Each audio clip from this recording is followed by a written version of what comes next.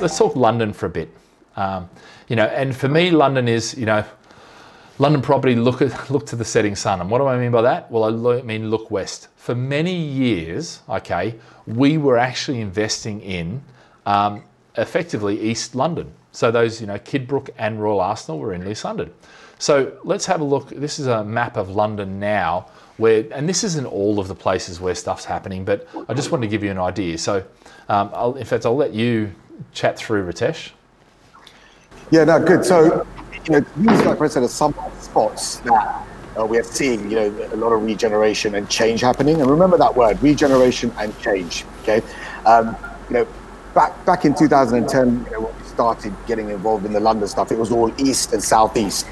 Simple reason, geographically well located, but, you only live there if you couldn't afford to live in other parts. That's the reality of it.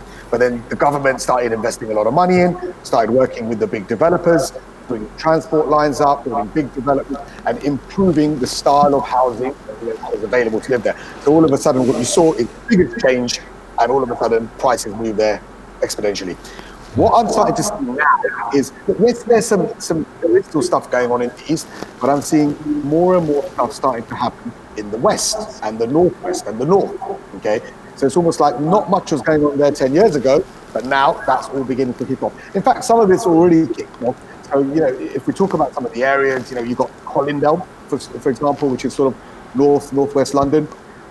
You've got 10,000 new homes being built there, High Street being upgraded.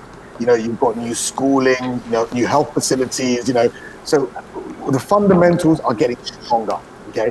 Another good sign, that area is primed to go up in value is when the big developers come to town. Yeah. Okay, so your likes of Berkeley Homes have built a huge scheme there. Galliard are there, Redrow are there, Fairview are there. Me and you might invest in a property or two property there. These guys are investing millions to build these developments. So for them, they do a hell of a lot of research of, are these the right spots? So when you do tend to work with these guys, I'm not saying they're always going to get it right, but they're very likely to get it right, is what I'm saying. So, it's always good to ride on top of these guys. Colindale, then you've also got the Brent Cross Cricklewood regeneration scheme as you go up. That, again, is about 27,000 new jobs to be created through the expansion of Brent Cross Shopping Centre, which is a pretty big scheme. You've got 4.3 million square foot of office space being created. We have to see how much of that is going to be used or if any of that changes with COVID and work style, but it's still there. There's about 419 million on the railway project for the Thames Link, so it will take you from Brent Cross into King's Cross in about 15 minutes.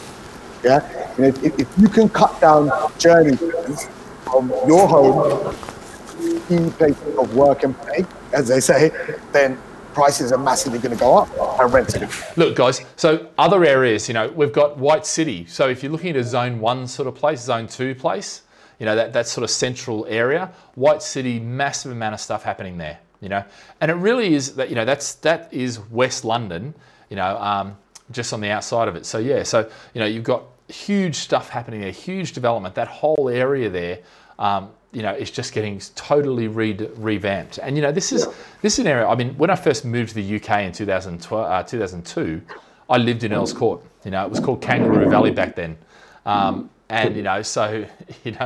It's amazing to see what's happening. But I tell you, the prices aren't cheap anymore. It would have been nice to get something back in 2002. But so, we're starting to see that sort of shift towards the northwest. And if we sort of move on and pay attention to Southall, but that's another big regeneration area now where Berkeley Homes again are building on 88 hectares of land. Again, this is not just a development, this is going to be a village. Okay, so you're going to have about 4,000 new homes that are going to be built there over the next 20 years. You're going to have commercial space, schooling again, coffee shops, the plans for a cinema, gymnasium. So again, and this might sound like a bit of repetition because it's a simple case of that's exactly what it is. Regeneration, all these things. So about getting involved in these areas where, big developers are creating a community. You've got the Crossrail there.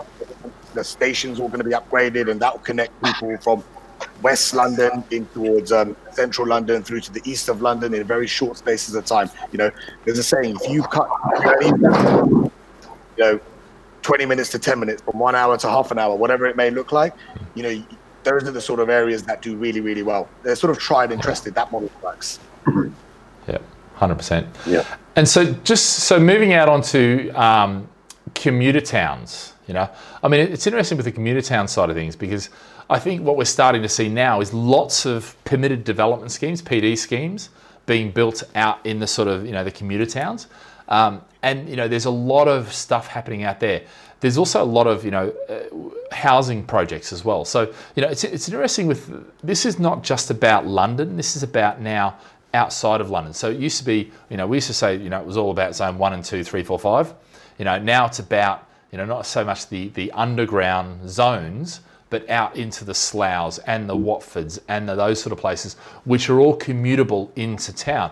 Now, you know, I think let's address the elephant in the room, which is that everybody's saying, you know, I know London's stuff now because nobody's commuting in, everyone's work from home, all that sort of stuff.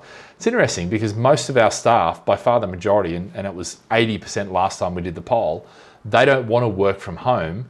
They actually want to work from the office. You know, they were desperate to get back in the office in lockdown. And I think as much as people are saying that, no, everyone's buying properties outside of the city and they're moving out, the reality is there's just as many people who want to move into the city, you know, because of the proximity. And make no mistake, a lot of the cities now are, you know, they're building in such a way where they're, you know, they're catering for, you know, people to live there, but people to commute as well. And I think that's where commuter towns are, you know, are potentially a great opportunity.